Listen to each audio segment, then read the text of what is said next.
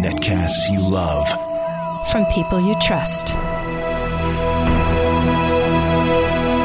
This is Twit.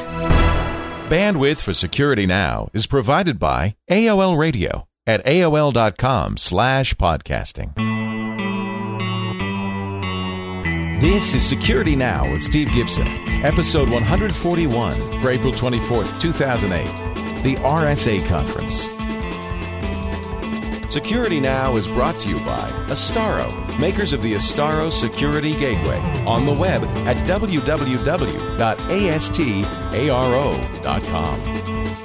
And by Audible.com. For your free audiobook and a whole lot more, visit audiblepodcast.com/securitynow. And by listeners like you. Thanks for your donations. It's time for Security Now, in which we attack the attackers, we hack the hackers, we crack the crackers. We talk about what's going on in the world of security with Steve Gibson. He's the guy who coined the term. He didn't create it. He coined the term spyware. Others created spyware. He just found it. He also did create the first anti-spyware program, which he's long ago handed off to others. But he certainly was as usual, the kind of the Paul Revere of security. The hackers are coming. The hackers are coming. Hello, Mr. Gibson. Oh, Leo, great to be with you for our 141st episode. Oh, go ahead, rub it in. Wow. He loves that because Twit's only at 140. He loves that. Yeah, I need a bigger lead. So well, you'll get one. Don't worry. Boy, it took. Okay, that's all right because we started a lot later than Twit did. I was going to say it took 2.5 3 years old. Yeah, it probably did take like a couple of years. Yeah. Yeah. But that's a good point. Is that Twit had a year on you? Exactly. So we've been catching up quickly. So watch out. Oh, man. Just shoot by. Oh, Leo. man. So we're going to talk today about your visit to San Francisco and the RSA Conference. Oh, there was just I've got a ton of things to share with people, and it was a really, really interesting, worthwhile trip, and I got a lot of good feelings. I mean, largely, I've got to say that if people listen to this podcast, they pretty much have a grip on everything going on. I mean, the whole show was identity and authentication. I mean, basically, you could just rename it the Identity and Authentication Show because, I mean, that's what everyone is all freaked out about. Well, that's funny because that's what we've been talking about for the last few months. I know. I mean, I had the sort of the same feeling that I had when we had Dave Jevons on from Iron Key. It's where, he was talking about all these things, and they're all things that we had discussed in prior weeks of Security Now. So I was thinking, wow, isn't that cool that, I mean, we've covered all that. And similarly, I mean, there was nothing at the show that we haven't covered in one form or another. Yeah. I mean, it was really nice. It's like, okay, if people are listening to this, they really are up to speed, which is not to say that I wouldn't highly recommend this RSA security conference for any of our listeners who are like in the security business. As I mean, it's not something I would expect random end users to need to go to. I think a lot of end users are very interested in this stuff. But they wouldn't go. You're right. They wouldn't go to RSA. Probably. Well, but on the other hand, I mean, if you had a high end listener who was really into security, it wasn't. It overall, it has sort of a corporate aim. I mean, it's aimed more at corporate solutions. Enterprise securing your networks, authenticating your 100,000 employees, that sort of thing. But the individual breakout tracks where you go and listen to like small, either individuals or small groups of 2 or 3 talk about specific topics. And I'm going to talk about a couple of those during this show that I found were really interesting. I mean, they're interesting to anybody. So, I mean, certainly our listenership. And anyway, it was really fun. Yeah. Yeah. I mean, I read an interview with one showgoer who said, I didn't understand what one product on the show floor was meant to do. So it also is probably fairly technical.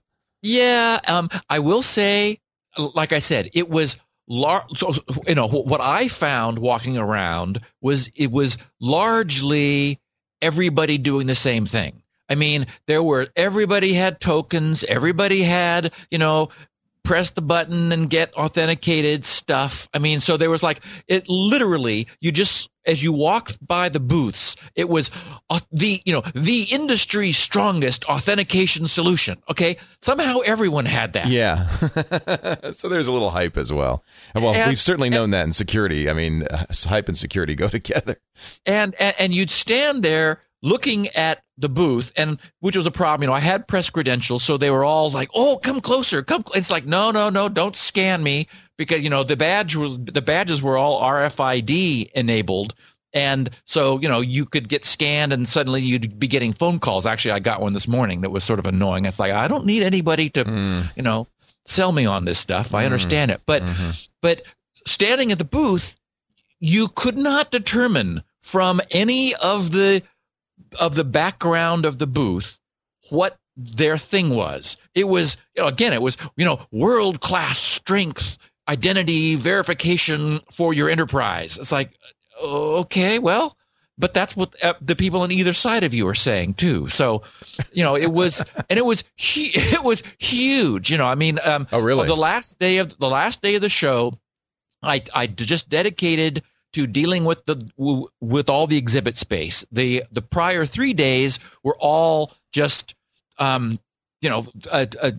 from one of these interview track breakout sessions to another, where I found really interesting things. And what was really bizarre is it was in the morning of that last day, in a really bizarre way, I found the one coolest new authentication gizmo of the show. It was there was this woman just standing at the top of the escalator looking kind of forlorn, and it turns out she's the inventor, the founder, and the CEO of this company in Sweden that came up with something that is so cool that I can't wait to tell our listeners about it.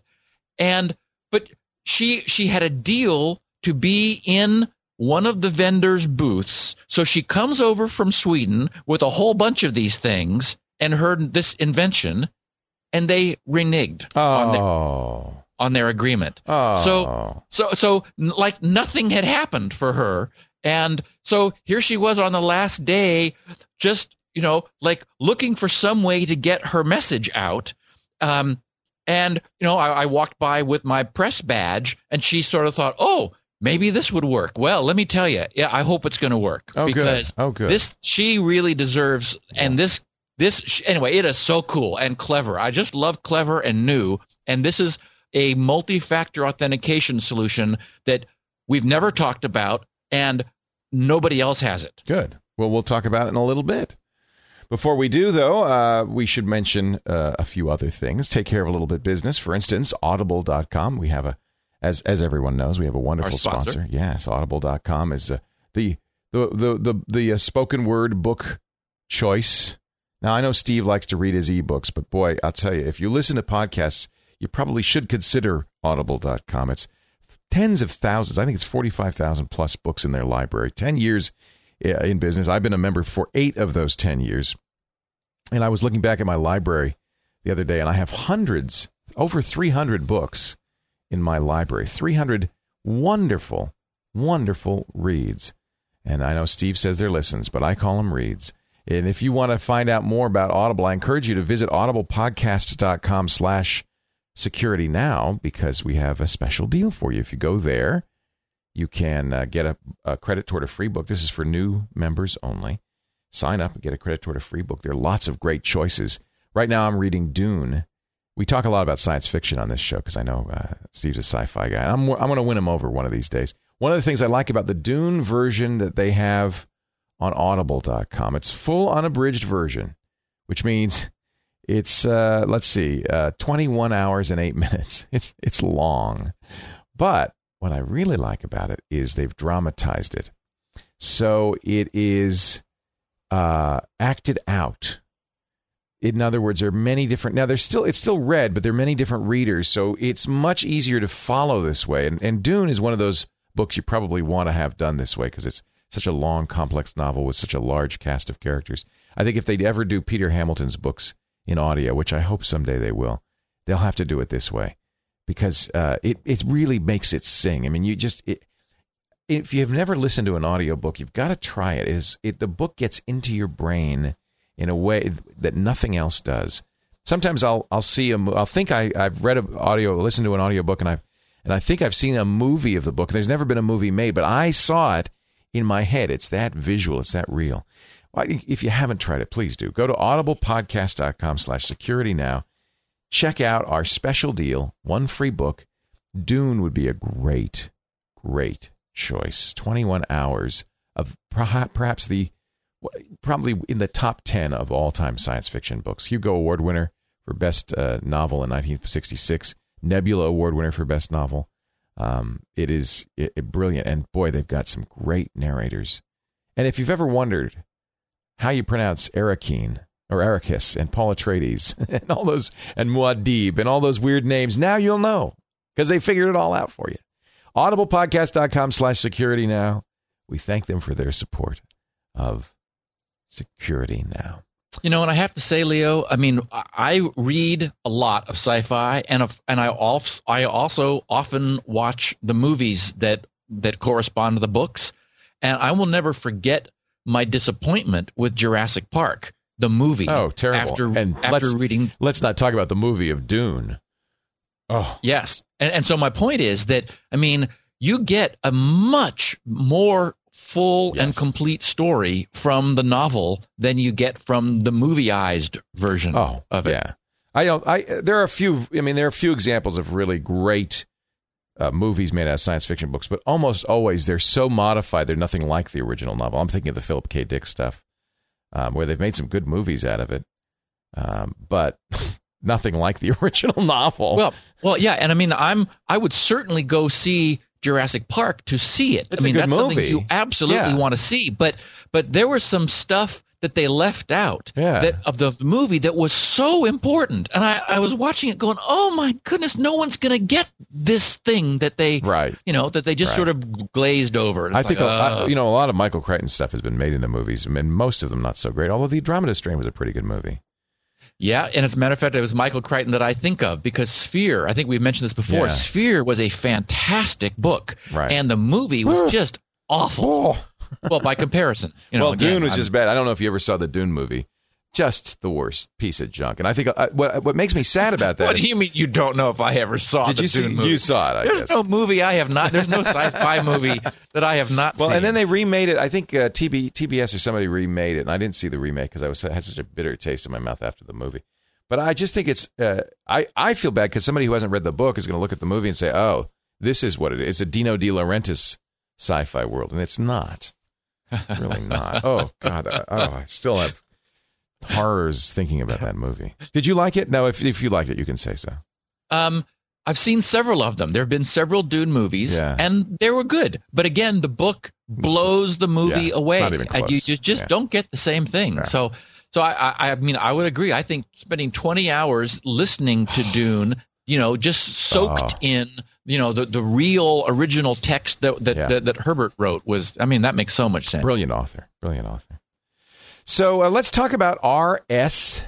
Unless you have do you have some errata or anything you'd like to follow? I got a ton of security stuff that happened in the last week. And, of course, a fun, interesting, sort of different SpinRite anecdote. I got a letter GRC received a letter from Dan Stoddard just last week. And he said, GRC, I know you get a lot of these letters of appreciation, but I must tell you how pleased I am with SpinRite.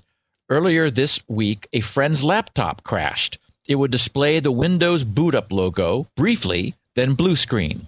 He called the laptop manufacturer and was told there was no way to recover his data. Frustrated, he asked me to take a look at it. I first tried running the Windows repair utility from the installation CD. No luck. Next, I booted the laptop from a BART PE CD-ROM, but was not able to access the drive at all. Finally, I removed the hard drive from the laptop, connected it up to my PC with a hard drive to USB adapter. This too failed. Normally, at this point, I would have told my friend the hard drive was dead with no chance of recovering his files. But I've been listening to the Security Now netcast for the past several months, and I've heard Steve read letters from SpinRite users, just like him, SpinRite users, who have successfully recovered data from crashed hard drives. So I purchased a copy of SpinRite from the GRC website, and within a few minutes, downloaded it and had created a bootable SpinRite CD-ROM. I have to admit, I was somewhat skeptical at first, but as SpinRite went to work, I could see raw data from the hard drive flashing across the screen. I then realized the hard drive still contained my friend's data, and SpinRite was finding it.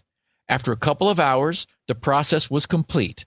I rebooted the laptop, and to my immense relief, it booted up Windows normally with all his files intact. Needless to say, I am now a SpinRite believer. Thanks, Steve, for a great utility. Excellent. So, just love those stories. Just to any listeners who have SpinRite success stories, please don't let the fact that I get a lot of them deter you from sending me yours, because everyone. It's just so neat to. Sometimes I think that's Steve's reward is not the financial reward. It's the emails he gets. He loves just love that. I just love it that it works. Yeah. Okay, so in the last couple of weeks, a bunch of stuff has happened. First of all, probably. Maybe most important, there is a huge problem has been found in the Clam AV system. Oh, dear. That's not good. It's open source, as you know, very popular open source antivirus. The problem is that because it's open source, the bad guys have the same access to it as the good guys have. So there are proof of concept exploits out such that if you've got Clam AV filtering your email for malware, viruses, spam, whatever, you can send somebody using the current release of Clam AV a deliberate malformed piece of email. The email scanner has a buffer overflow in it. Interesting. Which means that and for example, Clam AV is often run on email servers where it'll be like scanning all the mail coming into a corporate facility through the corporate server. So spam, and it's as far as we know, it's not in the wild yet. Updates are available. So I wanted to make sure that anyone who thinks maybe even their corporation, if they think their corporation IT guys are using Clam AV, make sure they have updated to the latest. Because it's not the signatures they need to update. That's probably happening all the time. It's the code itself has a problem such that just it receiving spam can take over the server. That's wild. That is wild.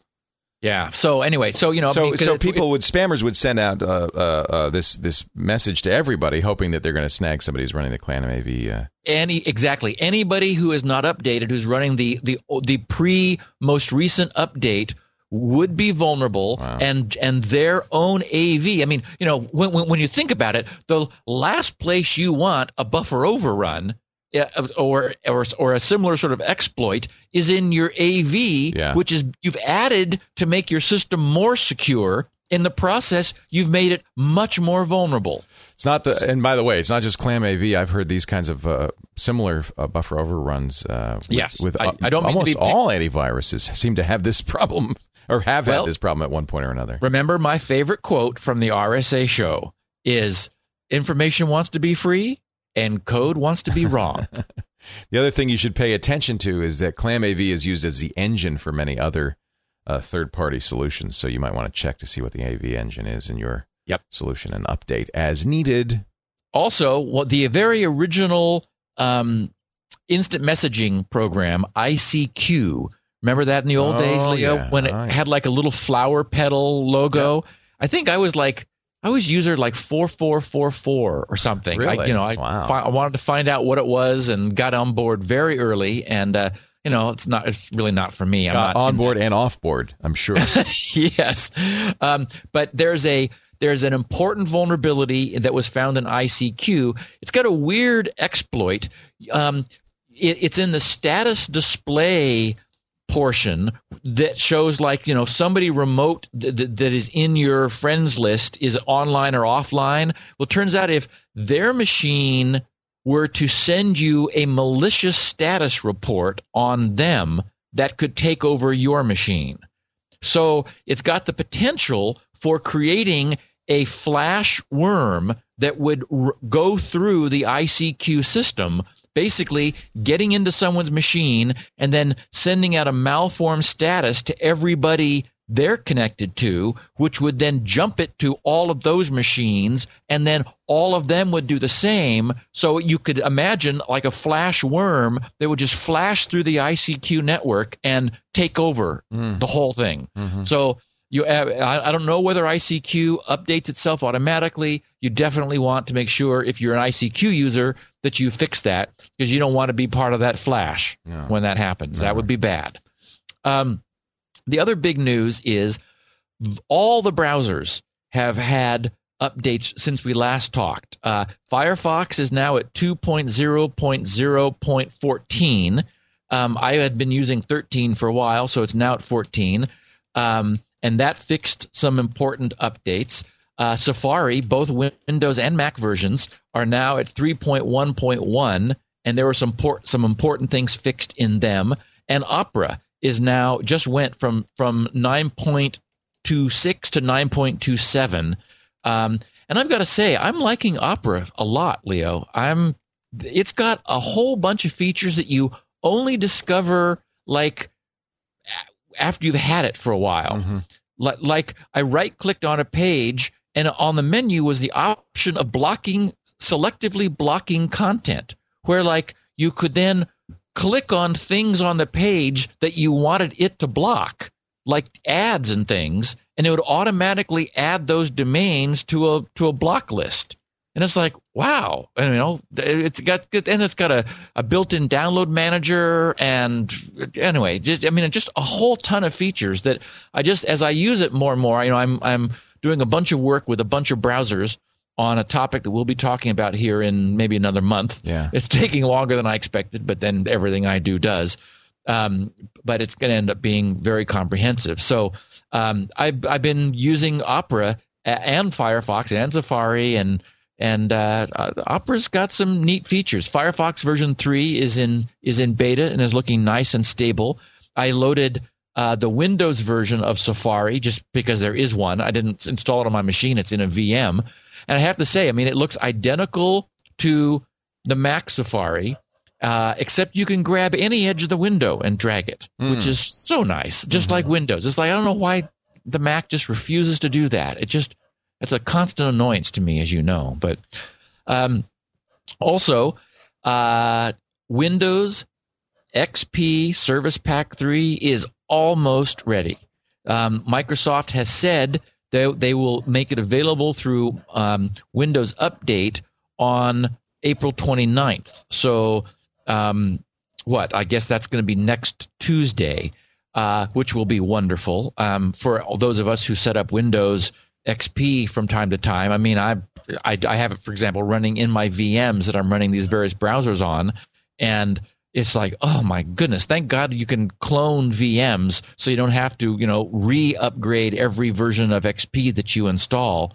But going to Service Pack 3 will save us about 100 plus patches.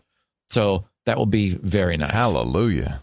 It's not a unlike Service Pack 1 for Vista, it doesn't change the functionality anyway. It's just a roll-up of patches. Is that the case? I meant to look to see. I'm trying to remember whether I read that there was some change. I might be thinking instead of Service Pack 1 for Service Vista. Pack 1 for Vista does change a lot of stuff. I don't. You know what? I'll ask Paul Thurrott. I kind of think maybe it does a little something. I can't really remember. Okay, good. That's good. I'll find out. Listen to Windows Weekly tomorrow. There you go. Paul will know. And the last little bit of news is not really like security trauma, except that, well, it is for the Hotmail people. It turns out that there's a botnet now that has a 10 to 15% success rate of cutting through Hotmail's CAPTCHA protection. Wow. And of course, we've talked about CAPTCHA a lot because it's a cool technology. The idea is, are you human? I think was the name of our podcast. Right. So we talked all about CAPTCHA. And of course, the problem is a botnet has, hundreds, thousands, tens of thousands of machines in it. And botnets are now being used as a preferred spam generator because it makes it impossible to blacklist the sender's IP because you've got 10,000 of them instead of it like coming from one server. So what the botnets do is they would love to be able to create a Hotmail account so that rather than sending email just from their own IP, they create a Hotmail account and then use the browser interface to put their mail into Hotmail because, there are obviously, who knows, hundreds of thousands of legitimate Hotmail accounts. And that means that you cannot block by hotmail.com. You've got to, you've got to do more. So, but the point is that even having as low as a 10 to 15% success rate, that would annoy a user, but the bot doesn't care. It just, essentially that means that it's going to try 8 times and it's going to get through, on the, between 8 and 9, every 8 and 9 times, it's going to be able to create a new account and use it until Hotmail decides that it's evil and shuts it down. And also, researchers in the UK have published a paper describing their automated approach for breaking Hotmail's CAPTCHA that has a 60% success rate. So more than half the time, they're able to crack Hotmail's CAPTCHA. So I think the Hotmail guys, or Microsoft, of course, owns Hotmail now. They're going to have to go back to the drawing board and come up with a better CAPTCHA solution because it's not doing the job anymore. I mean, come on. A lot of spam comes from Hotmail and Gmail and all of these free accounts, whether they're using automated breaking tools or not. I presume that's what you mean when you're saying 60% success rate. They're talking about some sort of computer program that can figure out what the CAPTCHA is. Yep. Which, of course, is what CAPTCHAs are supposed to prevent. Right. Not doing that very well. Those bots, they're everywhere. Spam is just such a problem. It's just not getting any better. It's just getting worse and worse and worse. Well, and when it's not, it used to be original spam was just, annoying commercial stuff, home mortgages and various organ enlargements and, right. And now it's, yeah. And now it's malicious. Right. I mean, it's take over your computer when you click the link by mistake, or in some cases, not even having to take any action at all. So it's real malware that is being sprayed, instead of just annoying advertisements. Yeah. So there we go. That's the news. That's the news. That's the news across the nation. Okay, so RSA, of course, we've talked about RSA a lot. RSA Corporation had the early, was the patent holder, thanks to its founders. RS&A stand for Rivest, Shamir, and Adelman, who did the original public key work and have a whole bunch of patents which have since expired because that was more than 17 years ago, the life of patents. So that stuff is all out in the public domain now. But they're a big, strong security company that offers all kinds of great features, and they produce an annual show in San Francisco, the RSA Security Conference, although the formal name is RSA Conference 2008. It was a fantastic show. It was really well put together. I'm just very impressed with the job they do. Now, I'm tempted to end the podcast now. What? after telling our listeners they have got to go see the keynotes. Are they online? They're all online? Yes. Now, I created a short URL just for everybody listening because the big one is long and nasty. We will have links on your show notes and on GRC's to the page of the keynotes, which I cannot recommend highly enough. Now, not all of them were fantastic, but I'm going to recommend some, and I'll put those on my page also. And Dane can get them from my page, Leo, so that so that you have them. So It's snip URL, snipurl.com/RSA 2008. Oh, that was easy. Yep, snipurl.com. Why don't you type it in right now just to verify that it's okay. snipurl.com/RSA 2008. That will take you to their page where we can find all the keynotes. They're available in Windows media format or in Flash. And now it also says view interactive webcast. What does that mean? You can view the video, or you can view an interactive webcast. Okay, well that's okay. Well, that's what I was about to say. It's that thing that comes up in Flash? Click on one of those. Yeah, I'm watching it right now. The opening ceremony. So it's got a whole interface. You've got the video. Yes. You've got the slide. I guess these are the slides from the that were shown during the presentation. Oh, that's cool. So you can actually watch their. Oh, this is a nice way to do it. Oh, it's beautiful, Leo. And over down in the lower left, you can see the 4 days, and when you click on one of those, it shows you the keynotes. Okay, so the title of this year's show was all about Alan Turing, who we've talked about, of course, the famous cryptographer, mathematician who did the Turing test, the Turing machine, who cracked the Enigma cipher using his math and technology. And so Turing lives with sort of their whole theme, which was sort of laced through the whole show. Right. So the opening ceremony is worth watching. The first half where they talk about Turing, because it was just sort of interesting, and of course we've talked about him extensively. Yeah. The second half is the dance number. What? There's a security dance number? Oh goodness! They took the old, remember the brick house? Yeah, she's a brick. She's a brick house. Yeah, the Commodores, right? Yeah. And they re-lyricsed it into it's a bot net. Oh, jeez. Oh, it's so bad. Oh, goodness. Why would they do that? I want to make sure everyone knows I am not suggesting that they listen to the second half of the opening ceremony. Now you know they will. Yeah. I mean, you can get a taste for it, but believe me, it doesn't get any better once it starts. It was just... Let me just play it. The way she wrote. I'm going to make them listen to it. Oh, that's just ridiculous. And they've got a whole group of people up there. Were you there for that?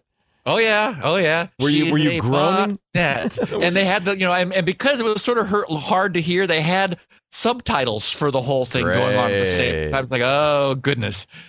So yeah, that kicked off the show, and I thought, well, okay, we'll see how this goes. What did the security pros in the audience? How were they reacting to that? Were they enjoying it? Were they digging it? Were they getting down? It was, it was lighthearted and spirited and fun, and it's like, okay, is this what I paid for? The good news is that's not what you paid for. Okay. There was tons of really high quality content. Okay, so John Thompson of Symantec, I absolutely recommend his keynote. He brings out their guy who's in charge of malicious software, and unfortunately, they try to do a little bit of canned humor that just doesn't work in this setting. But I know that our listeners will be fascinated by their statistics, and it was his comment. I couldn't remember who said it, but I watched it again. Actually, I ran through several of these again because in order to prepare my recommendations, and it was Symantec that has the numbers that showed there is more malicious software now that users are encountering than good. And so it was in that presentation where their numbers, that they have this worldwide, this global network which is monitoring malware and viruses and spyware and everything. And so end users are now coming in contact with more bad software than good software. And it was this year, apparently, that scale tipped over to that side. Yeah. So John Thompson's Symantec presentation, I really recommend. Now, I've got two favorites. The panel discussion at the end of the first day, April 8th, which was Tuesday, was the cryptographers panel. And we've talked about Whit Diffie and Dick Hellman of the Diffie-Hellman Key Exchange. And, of course, Ron Rivest was one of the founders of RSA. I actually knew Diffie and Hellman back in the early 70s when I was at the Stanford University's AI lab during the summers. I got a job there in the summers. These guys were there doing their early Stanford crypto stuff. So it was fun to see them again, and I chatted with them. Their panel is great, and Whit Diffie is this wonderful, white, bearded, long hair. I mean, he's exactly what you want in your cryptographer. Yeah. He was just tremendous and very funny. Had lots of little quips and things. I think our listeners will really find it interesting. Here are the guys that founded the crypto industry, talking to you for 45 minutes about things that they think are important and what's going on. And one of the things, I don't remember, I think it might have been Rivest. One of his points I thought was interesting. He said, humans do a bad job of judging low probability events. That is to say, it might have been Hellman now, I gotta think of it. Anyway, our listeners can listen to the keynote. But the point was things that tend to happen very seldom, we make the mistake of confusing that with never. Right. And to our detriment. Right. You might argue that, something like the chance of terrorists commandeering commercial airliners and doing evil with them, it's like, oh, what's the chance of that? Well, it's not zero, and we found out on September 11th. Well, I'll give you another example. People forget that New York City is actually very earthquake prone. It's just there hasn't been an earthquake there in a couple of hundred years, so people figure, it's never going to happen. But and if it does, it's not going to be a pretty sight. And that's a great example, Leo, yes, and it's interesting because, we've talked about how people are just bad with statistics. There's something, whatever it is, the way our brain is wired, and actually the way our brain is wired was my other very favorite keynote because a friend of ours. Jeff Hawkins, on Wednesday. But anyway, so it turns out that the way we're wired, we just don't do well with statistics. Something about us, about humans, we just intuitive. We don't get statistics, and one critically bad way not to get it is to confuse low probability with zero probability. Anyway, so again, that cryptographers panel discussion on April 8th, Tuesday, is absolutely worth watching. And then my other favorite was Jeff Hawkins, who we've talked about. In fact, On Intelligence is the book he wrote recently, and that was one of our Audible recommendations at some point. Yep. And this, of course, is the book that talks about the work he's done. Jeff, to remind our listeners, is the founder of Palm and Handspring and Numenta, which is his company, which is working on software to model, to essentially to solve problems in the way that the human brain does by modeling the exact neurological functioning of the brain. He's got this technology called HTM, hierarchical temporal memory, where he basically, they are building in software exactly what they're exactly modeling in software the way the brain is neurologically wired. And so they're doing it much more closely than the old neural networks did, where you just sort of basically had a bunch of goo, neurons wired up in software, and you threw things at it and they sort of learned. Here, because they're modeling the brain closely, they're getting, much higher quality results. The cool thing about his keynote is, first, you get to see him, and he's kind of a neat guy, and he's odd and neat. But he also has really good results that he shows. You've got diagrams of his stuff. He shows pictures. He shows, for example, he gives examples of the kind of photos.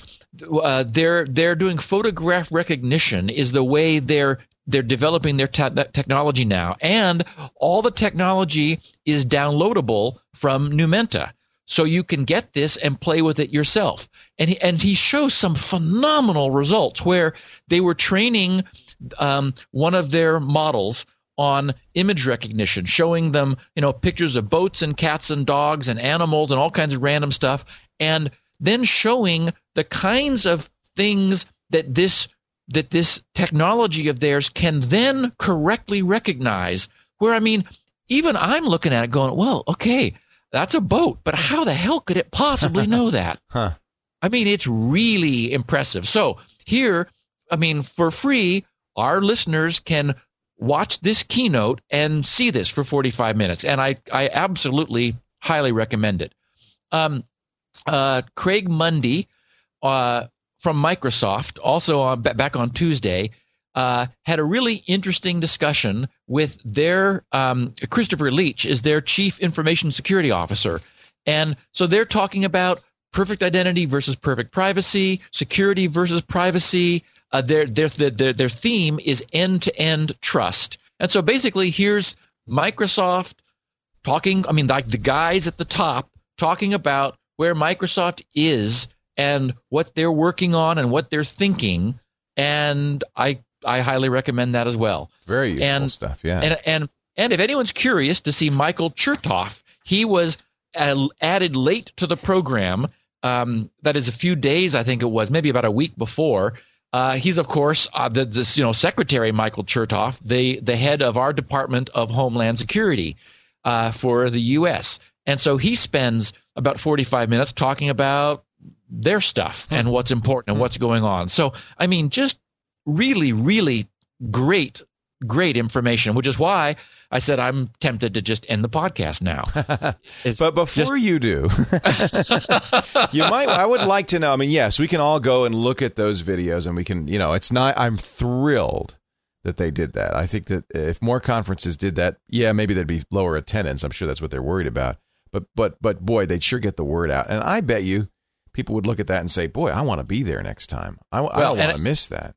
Yes, and again, I want to say that I will work to give our listeners some notice before next year's conference, in case there are people who look at this stuff and think, wow, I really want to be part of that, or I want to attend. There was pretty much on the exhibit space was 100% enterprise targeted content, but the individual breakout sessions, I think there were 14 different tracks, and so in every hour there were 14 things going on, and I needed 5 of me in order to see them all. Well, good, so you can watch them online. I think that's really great.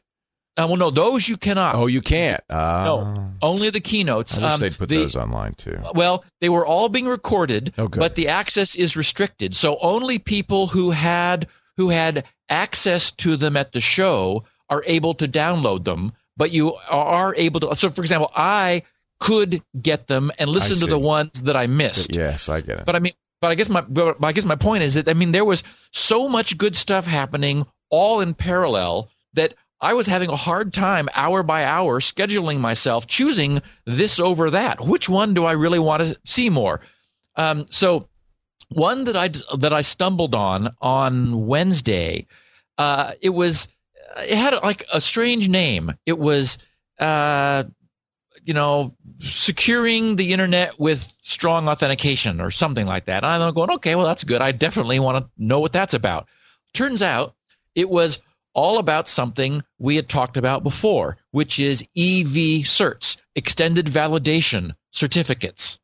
And I was really pleased to see that the panel is as upset as I am about the proliferation of certificate authorities. Our old-time listeners will remember how I was ranting, perhaps a little more than necessary, but still, over discovering recently when I went and looked at IE's list of qualified certificate authorities, that this list had just exploded since I had looked at it many years ago. I think, once upon a time, there was maybe 11 certificate authorities, meaning that there were 11 organizations that were able to sign SSL certificates. Well, the list has just gone insane. And my argument was the problem is from a security standpoint, even though everyone ought to have the right to create to become a certificate authority, from a security standpoint, common sense tells you that the more of those there are, the greater the chance of a mistake. And, mistakes have been made. The famous one, of course, was a bad somebody malicious got a Microsoft certificate. And so it's like, oops, that was revoked and everyone's recovered from that. But that's important to remember, though. A certificate doesn't guarantee safety. It just means it's revocable if it turns out somebody's misbehaving. Well, okay. It guarantees identity. Well, what has happened is the standards have been lowered over time, so that, for example, and I was curious about that. I went over to GoDaddy just thinking, okay, well, these guys are sort of, the budget, the budget domain name guys, right, and they offer certificates. Well, they literally say, here's I don't remember what the numbers were, but it's like $49 or $39 or something for an SSL certificate that just verifies your domain. So what they're doing is they're doing domain validation only, nothing else. Right. So now all an SSL certificate really means is that you're connected to the domain that you think you're connected to, but it says nothing about who owns that domain. Interesting. And so, I'm paying, what am I paying? I'm paying $500 a year, although I think I buy 3 years at a time to get, because it bugs me, but right, but I buy VeriSign certificates. GRC is 100% VeriSign, and so for 3 years it's $1,295. But I have to go through some hoops. They check out my DNB. We do some faxing. Sue, my office manager, gets a phone call. Good. There's some but the problem is there's nothing to say that I have a VeriSign certificate, right, or a GoDaddy. Right. Both gives you the same SSL connection, and GoDaddy's $39 certificate or $29.95 or something. That gives you the lock on your browser window, even though it doesn't mean nearly as much. So that's interesting. Somebody must have said to some master server or certificates authority must have said to GoDaddy, it's okay to do this, right? No, GoDaddy is a CA. They are. Well, yes. Who gave them the right to be a CA? Well, look through the CA list, Leo. I won't. I know the Hong Kong post office. I know. So who is it that awards this ability? Well, it's okay. Each browser manufacturer has it's the browser that contains the master list of CAs. So, Firefox brings one. Opera has theirs, Safari has theirs, IE has theirs. However, they pretty much all have to have the same ones that everybody has, because, anybody who's issuing SSL certificates to websites, their browser has to be able to get a secure connection to that website, or it puts their browser at a competitive disadvantage to. Well, and of course, GoDaddy's huge, so they've probably got to do it. But shouldn't there be some standard for what a certificate authority requires? Well, and thus, thank you, Leo, we've walked right into what EV certificates are. First of all, they are a lot more expensive. Yeah. They are double the price in the case of VeriSign. Now, once again, GoDaddy does offer much less expensive, actually half price. For example, a 1-year VeriSign EV certificate is $995, $1,000. 2 years is $1,790. So you get a discount as typical with domain names or anything like this. GoDaddy's 1-year EV cert is half that price. It's $500. Actually, it's $49.99, $99.99, $99. And their 2-year cert is $800. Okay, so they're half price. So they're half price. Do they do the same thing? Is the EV certification required? Yes. Yeah. Okay. Yes. There is a formal document that specifies what every certificate authority has to do in order to be able to issue EV certs. And any certificate authority that short circuits that process, that doesn't go through the level of validation required, is at risk of having their CA, their EV, their ability to set the EV bit, essentially. I mean, this is just one bit, in a standard X.509 SSL certificate. All it is a bit. Right. But they will have that revoked if they start issuing these things cavalierly. Okay. So all right. Now, get this. Apparently, whatever it is you're put through to get one, and frankly, I'm so sold on this, much as I hate the idea of having to pay the price, I'm going to. So I'll know what it takes at some point. But apparently it can take up to 3 months. Wow. To qualify. You have to, I mean, I don't know if it's a DNA test and you send them blood or, but I mean, I my eyes glazed over and I'm thinking, God, I hope I will be able to get one of these. No kidding. Because, I mean, they verify that the identities of the people who control the domain, who control the server, there's all this stuff you go through. So it's not just a domain name. It is, they're really validating the company, the corporate entity, Good. the ownership, the management, the structure, the executives. I mean, it is seriously rigorous. Now, to give you some sense of the relative number of these, first of all, for a long time, IE7 was the first Microsoft browser that supported extended validation. And so there wasn't a big pull for it. So at this point today, the number I heard quoted was that 5,000 EV certs have been issued. Now in IE7, if I go to an EV certified site, does it look different? Is there some way for me to know? That's what's so wonderful about it. That's why I have to have it. Yes, Leo, you could go to PayPal or you could go to VeriSign. So for example, https://www.verisign.com. That'll give you a secure connection, and under IE7 and Firefox 3 and Opera 9.5, which is not out yet, but that's in beta. So EV cert at the browser level is spreading beyond IE, and you'll see that the bar turns green, Mm-hmm.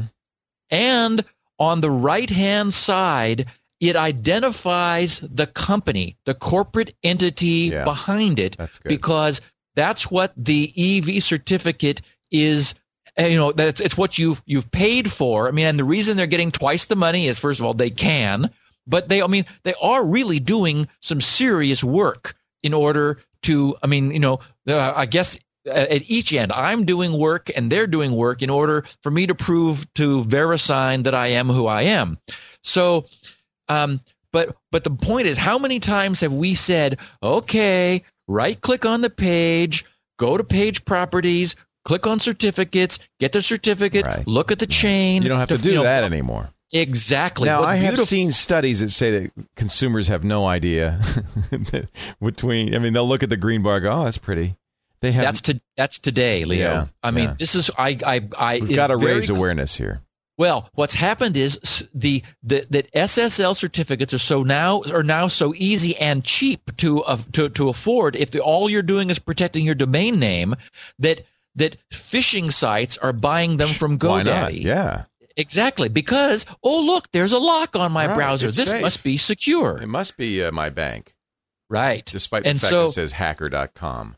Exactly. So, we know that consumers are freaked out about online commerce, about online banking, about online purchasing, about online everything having to do with their credentials and their money.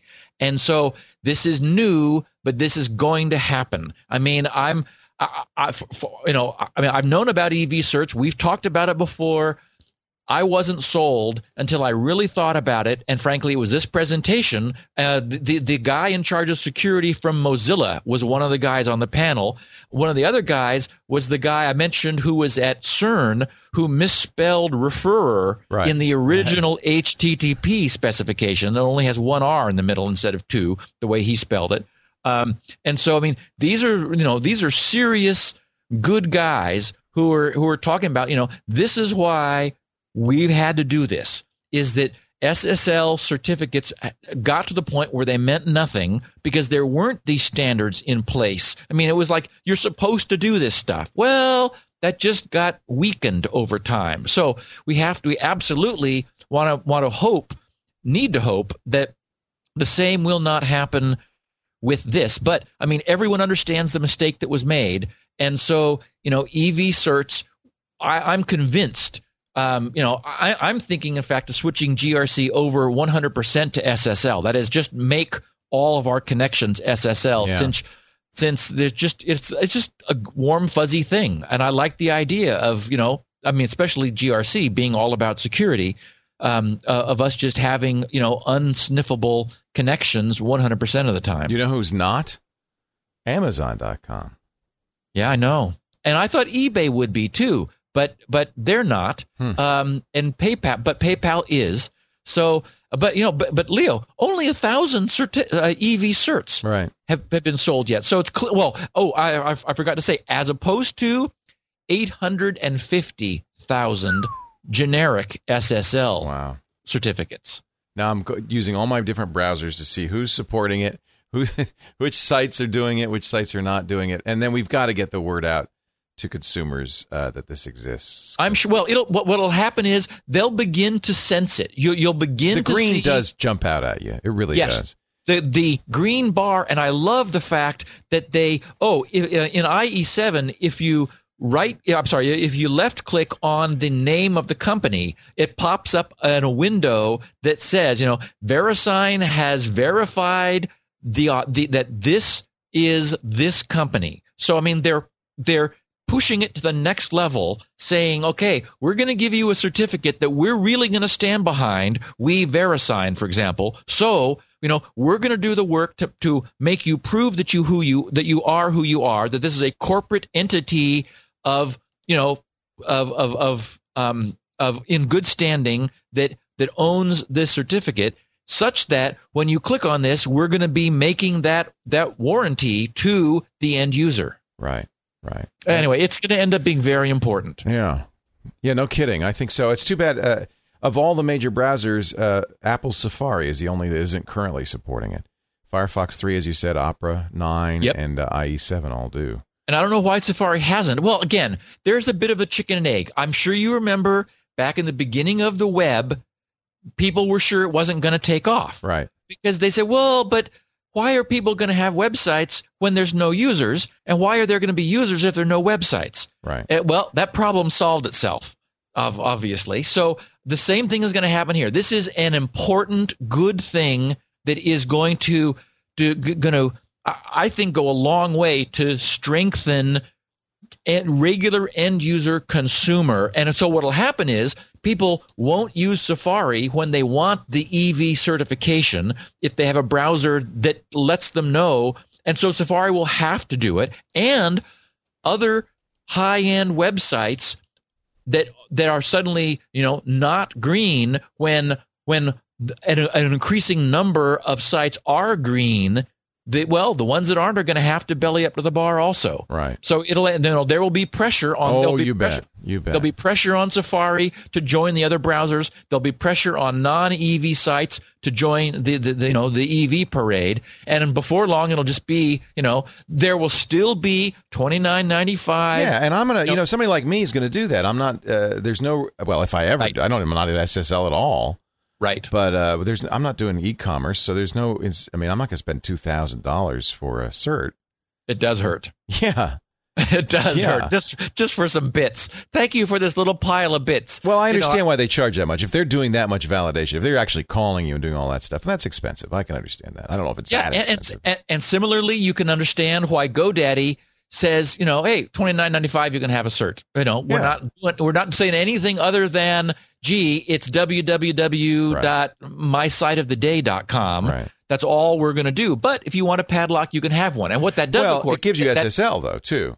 Exactly. It gives you SSL, which is a good thing, and it no longer costs a lot. Right. And that's I mean that for that alone, I think it's worthwhile. Just to encrypt your transaction with websites. If everybody did this, we wouldn't have to worry about VPNs and all this stuff because you'd always be encrypted as you surf.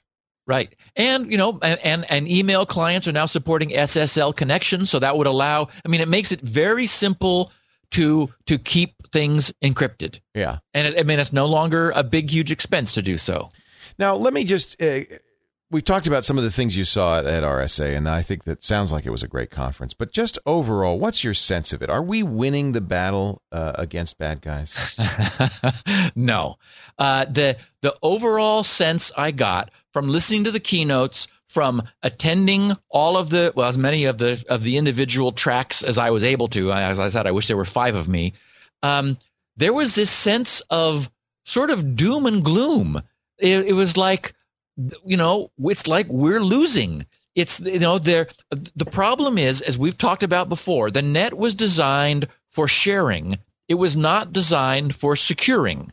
It was designed to be open and sharing. You put up web pages and everyone can look at it. And so here we are trying to come along later and fix the fundamental lack of security. And similarly, there was one of my other favorite quotes, and I don't remember. I think this might have been from the Semantic keynote, was something that really stuck with me. They were saying, do not protect the network, protect the information.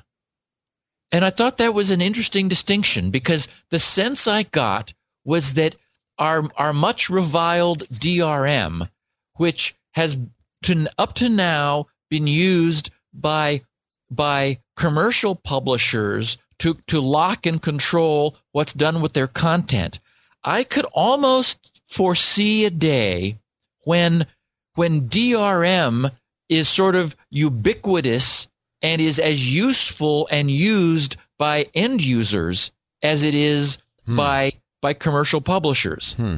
The idea being that, I've talked, for example, about the files on my little key ring and how I'm using TrueCrypt in order to protect them. Right. But the problem is, you need to have admin rights, and that's why the Iron Key solution has some compelling advantages, because you don't need to be an admin in order to be able to unlock your Iron Key. But imagine if all files had DRM. If everything the computer produced, if that was a fundamental part of even a text file, everything was in some kind of securable wrapper, so that just becomes ubiquitous. We are so far away from there today that I can't even think about how we get there. But and you don't want to think about how we get there. But it's just like, doesn't that make sense? And then you don't have network perimeters. You don't have this problem of, oh crap, somebody got in, and now what can they do? Because you just open your door and say, come on in. All of our files are individually protected, right, in using some amazing new alien technology that we don't have yet. Well, encryption. But it's something. Mm-hmm. Yeah, sometimes I think that these proclamations might be self-serving, but it seems like it would be easier to protect the data than to protect the network. Much easier. I think it's much harder, actually. Oh, really? Oh, yeah. Well, then why not just protect the network? Because that doesn't do the job. We're trying to protect the network, and we're failing. Right. And so the idea and I guess that's what I mean by it's easier to protect the data. Yes, if you can't do it, then it's not that easy. And, for example, here I am in my fortress of solitude, as you frequently, or fortress of security or something. Yeah. And I'm behind a ton of protection. Right. So that's neat. But when I walk out of the house, I've got my files on my thumb drive on my key ring. Now I'm outside of my network. And so now that's not protected. And so the kernel of the concept, I'm not saying, Symantec's not selling, they don't have it either. But I just I sort of got this interesting. It's like, protect the information, meaning that this notion of ownership and authentication and rights, the idea of digital rights being useful to end users and part of our experience, part of our use of information, so that, again, we are so far away from having that, it just makes your eyes cross, because we're talking about a whole nother infrastructure and everyone having public and private keys or whatever. I don't even know how we do this, but it's like, wow, that's the answer. It's impossible, but that's the answer, is that fundamentally, when we create files, the files protect themselves, and somehow they know who's supposed to be able to open them, to get the information out of them. Yeah.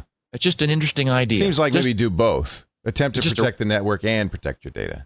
It's just, yes. And I was just being facetious when I said, that everyone's going to, take their firewalls off and just say, oh, come on in. Because let's do both. Why not? What the heck? But I have to say, and again, speaking of being self-serving, we're at the RSA Conference 2008. So it's all about solutions for security. Right. So yes, okay, we're trying to promote security, but there was this sense of a cloud. I agree. I feel it too. And end users feel it. Yeah. Like, this is all becoming too hard to use, and security and multi-factors, and I need, all these things that I'm afraid to do stuff online. And ultimately it fails. You can't really be safe. I don't think I mentioned that I've had to cancel my most used online credit card. Oh boy! 3 weeks ago, it got out of it. It's some site that I use. Yeah. As careful as I am, as I try to use PayPal and Google. What's Google's thing? Google Checkout. Google Checkout. Google Checkout. Yeah. I try to use those to minimize the how many different websites I give my credit card information to. But, there's lots of sites that don't take PayPal and don't take Google. My own, for example. And so somehow I got a call from a robot on the phone saying, please hold for security. We did talk about this last week. Yeah. Oh, okay. Yeah. And, and so it's like, okay, well, so, there again, my card was protected by the company that blocked those. It was sharp enough to block them. But that's an example of what happens to some consumers. So this kind of secured information gets loose. And we look at spam, and that's completely out of control. And as you said, now is a security hazard as much as anything else. It just doesn't feel like we're gaining on these guys. It feels like they're gaining on us. And it's really frustrating because they're jerks. And I think at this point, it would be fair to say that the bad guys are winning. Excuse me. Obviously this is, everybody knows this, but it's just, you're taking something really incredible, really powerful, really useful, and just trashing it for no real good reason, just so you can make a little extra money. It just frustrates the heck out of me. Yeah. I have to say, Leo, my sense is we're going to win. I think, we got a long way to go, because we the good guys, we started out nowhere with technology that was, operating systems where security wasn't, network security wasn't an issue because there was no network. They were standalone computers that got stuck onto the net. And of course, we all know the story of Windows and how long it took to get a firewall in Windows that was on by default. It took until Service Pack 2 of XP, the current Service Pack of XP. Not even an old Service Pack of XP. So, it's taken a long, long time. But there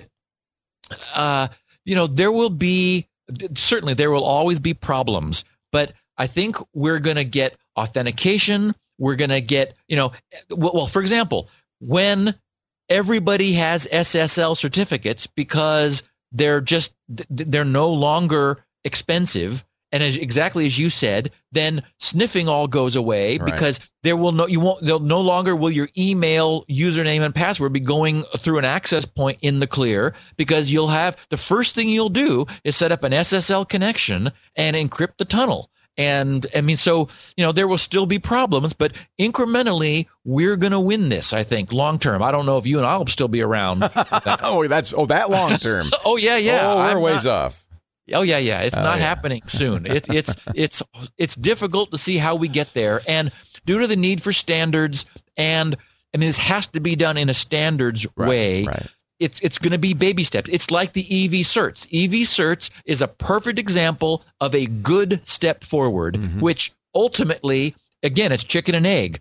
Ultimately, commercial websites will have to prove that they are who they say they are, and they'll be able to advertise that in the bars of web browsers. I mean, it's the other thing that was so clear to me. I'm sure this is not news to our listeners, but the web browser is our window to the world. It is the application now, especially with Web 2.0 and 3.0. It's the way you do things. We're going to talk a little bit about your Swedish lady and her amazing authentication system. The coolest thing I saw at RSA Conference 2008. And she was just skulking in a corner because she'd been denied her booth. Oh, that's frustrating. Yes. And she was cute too, but now the truth comes out.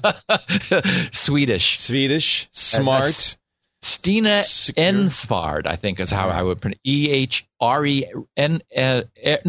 Rensvard, EHRENSVARD. I just hope you got her phone number. That's all I can say. He's not saying anything. So we'll talk about what is his name? Sigrid. We're going to talk about Yubico and the YubiKey. And the YubiKey. But before we do the YubiKey, I want to talk about Astaro, our great sponsor, the folks who do the Astaro Security Gateway. They were at RSA, of course. And in fact, they launched a product at RSA, the Astaro Web Gateway, an all-in-one security appliance.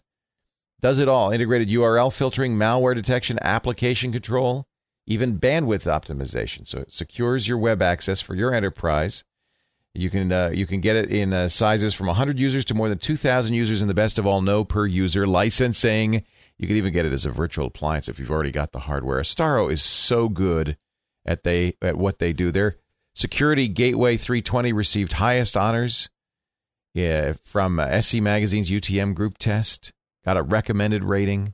I mean, just goes on and on and on. And you've heard us talk about it. I'm sure you're aware of the Astaro Security Gateway and the Astaro Web Gateway. If you're not, please do me a favor and call them. You can get a free trial of either in your office, in your business, in your enterprise.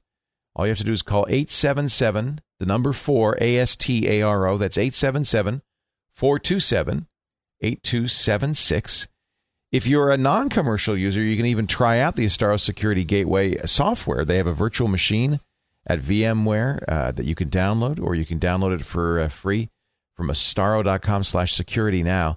And what's cool about this, they've changed with the new V7 package, they changed their licensing, and you get, as a non-commercial user, free of charge, the base license, all subscriptions, Astaro's up-to-date program that updates you automatically. You're limited to 10 users and 1,000 concurrent connections. So basically it's for non-commercial or home users, but that eliminates what they used to charge €79 a year for that. So I think they're good citizens in the security community as much as anything else. If you want a powerhouse of a security gateway, of a unified threat management system, does everything, including some convenience items that they don't, that wouldn't necessarily come under the UTM heading. For instance, transparent email encryption and decryption and signing using OpenPGP or SMIME. It does VPN via SSL, which makes it very easy for your users. Support, of course, for IPsec, L2TP over IPsec, and PPTP tunneling. It does it all. I mean, I can go on and on, but the best way to find out about the features or call and get a demo unit in your business. If you're a Pix user, Cisco's phasing out the Pix. You can get an extra discount from Astaro. 877-427-8276. 877, the number 4, Astaro. We thank them so much for their support. And congratulate them on the release of the Astaro Web Gateway. Should be out sometime in the second quarter of 2008. And it's really a great solution. You can even optimize, I like this, Skype. So you could use that with Skype and get better Skype calls so that your users, aren't using BitTorrent and killing your Skype. I should set that up here, Steve, to make sure that Dane's not out there surfing porn while we're trying to talk. I could prioritize our Skype packages. I like that. Given how effective and productive Dane is, I have a feeling he's not. No. He's Dane's sitting there waiting for me to hand him this show so he can get it ready for you. He wants to get. He's like on it. Man, he's good. So let's talk about your Sfeed.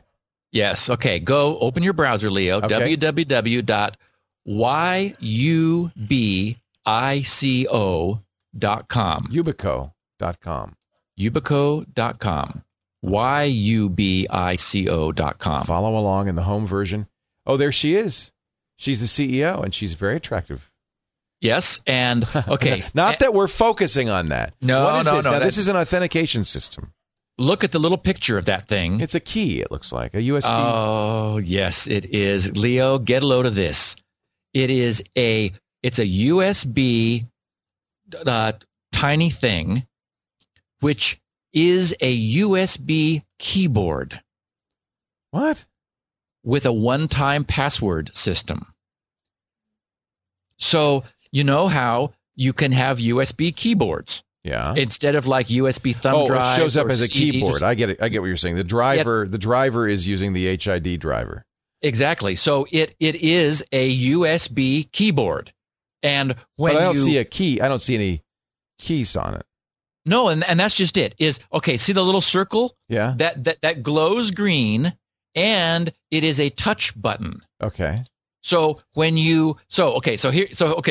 for people who aren't seeing it, let me describe it to people. It is a tiny little wafer. I mean, I'm as our listeners know, I'm very sensitive to the size of the junk on my key ring. I just can't have, much as I love the Iron Key, I have a tiny little Kingston 4 gig thumb drive because I actually can have it on my key ring and it doesn't bother me.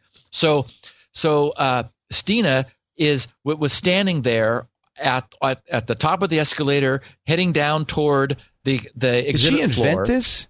Yes. How cool. Stina Arensvard. We should give her credit. Wow. She's the CEO, the founder, and the inventor. She's got so cool. Isn't it? It's just a perfect solution, Leo. I mean, well, tell us how it works. Tell us how it works. Okay, so she sort of stops me kind of as I was getting ready to go down to the convention floor, and said, "You're with the press," and I have my press credentials, which the RSA folks were kind enough to provide me, and I said, "Yeah," and she said, "Well, I have something that I want to. Can I talk to you for a minute?" I said, "Of course." And so she holds this little thing, which is just, I mean, it's wafer thin. It is. I know that you and I have seen like USB thumb drives, which are just like a little plastic wafer. That is all they are, is like the 4 little contact fingers with a little, and that's what this is. So it is. I mean, it weighs nothing. It's got no extraneous fluff on it. And she says, this is a one-time password authentication. And I'm like, yeah, I know. The floor is full of those. Right. And then she says, it's a keyboard. And I said, what? She said, it looks like a keyboard. And it's like, oh my God. And that's you got it right away? Wow. Well, yeah. You better help us because we're a little slower than you. I live in this space. Yeah. So and I said, that is so cool. And then she sort of apologized because here she was, pulling random people off to the side to show them this. And she explained to me that she had a deal and they reneged because she was supposed to be in one of the major corporation booths, but they decided no. And I think it's because they didn't have anything nearly as cool as this thing. So, okay, so the idea is, first of all, no battery, unlimited shelf life. It lives forever. Unlike, many of the other, all of the other things have a battery. Now, it does mean that you need to plug it in to use it. It gets So, for power example, from the USB port. Yes, it's powered from the USB port, which has 5-volt power. Oh, wait a minute. I'm starting available. to see this now. So it actually types in your passwords. That's exactly what it does. Yeah, and which means it can be wacky and long. So the idea is that, Oh, now I get it. Leo, it's so cool. Yes. Okay. So tell me tell me what's going on inside. What is it doing? Okay. What's going on inside is there's a non-volatile counter that increments once for each power-up event. So every time you plug it in, there's a non-volatile counter that increments by 1. So just like the VeriSign key, except you don't have to press the button. As soon as you plug it in, you're generating a new password. Well, okay. So No? then there's a second counter that starts at 0 when it's powered up and counts once for each code. Then and they use 128-bit AES to encrypt this. So basically, this is a one-time password system. Wow.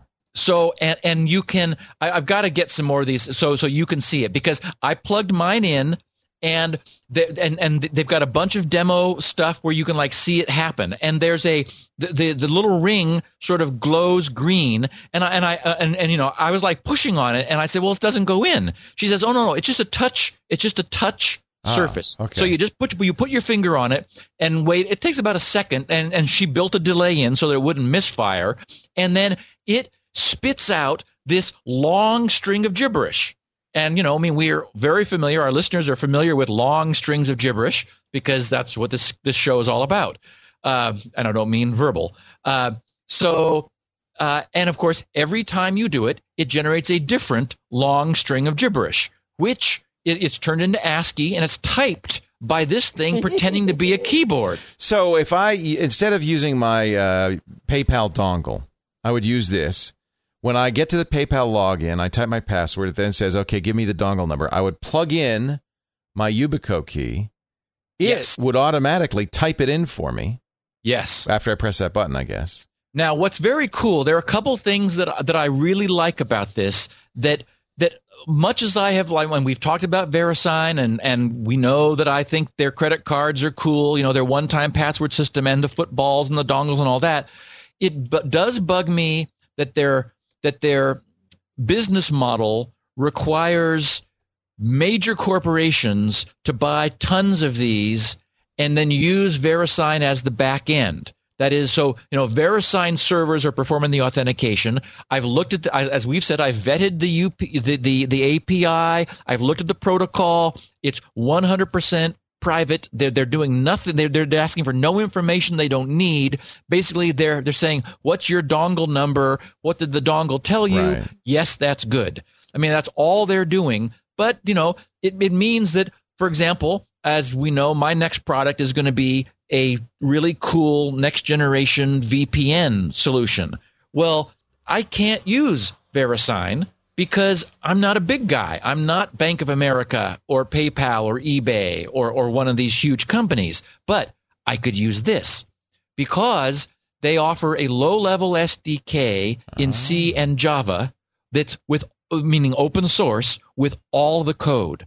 So I could build the authentication into the VPN client itself so that when you're out on the road roaming around, you could use a YubiKey. Oh, and by the way, these are $4 depending upon quantity. Wow. So they have back-end servers if you want to use them. Because they have a web API. They have a web service. Yes, and they're fully OpenID compliant, so you can use this as your OpenID authentication. Oh, I'm liking it more and more. And they have a PAM module, so you can use it for logging into Linux and Macs and anything that has PAM. They have web clients in Java, C#, .NET, Python, PHP, and Ruby. So pretty much any website, would be able to use this. It is a cool solution. Now, one way it differs from for example, the VeriSign credit card and football is you could use those, for example, at a web kiosk to authenticate. That is, you could use those where you have no access to USB. That is, where you can't get to a machine's USB. But for example, in a corporate environment where you want to have a corporate VPN and you've got roaming laptop users, well, this is a really nice multi-factor authentication solution. And the cleverness of it being a keyboard, a USB keyboard that all operating systems support. Macs know about USB keyboards, Windows, Linux. I mean, no, it's a universal standard. That's part of me from typing in some crazy, goofy password too. Oh, and these things. I mean, I've looked at it at what it's typing in, and it's just it is. Are they looks long, like long? It looks like one of GRC's nutso perfect passwords. One of those just gobbledygook. Although it's all ASCII, so that it doesn't have a problem getting through the web, and it doesn't need to be URL escaped and all that. Right. So yeah, I mean, it's not something you would ever want to type in.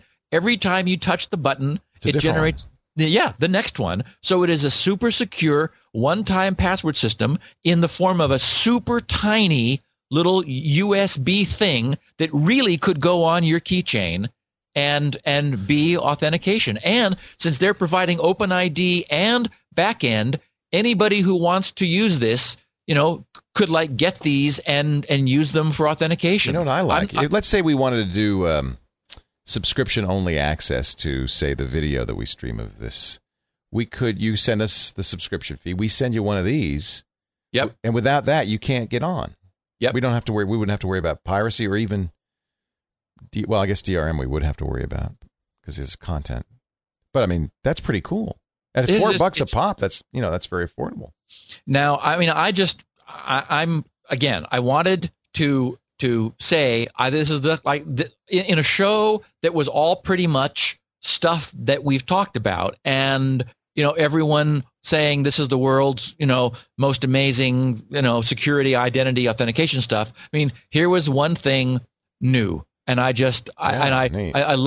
felt of course sorry for her story that she would have been in a booth, but she got removed. It's like, okay, well, sorry about that.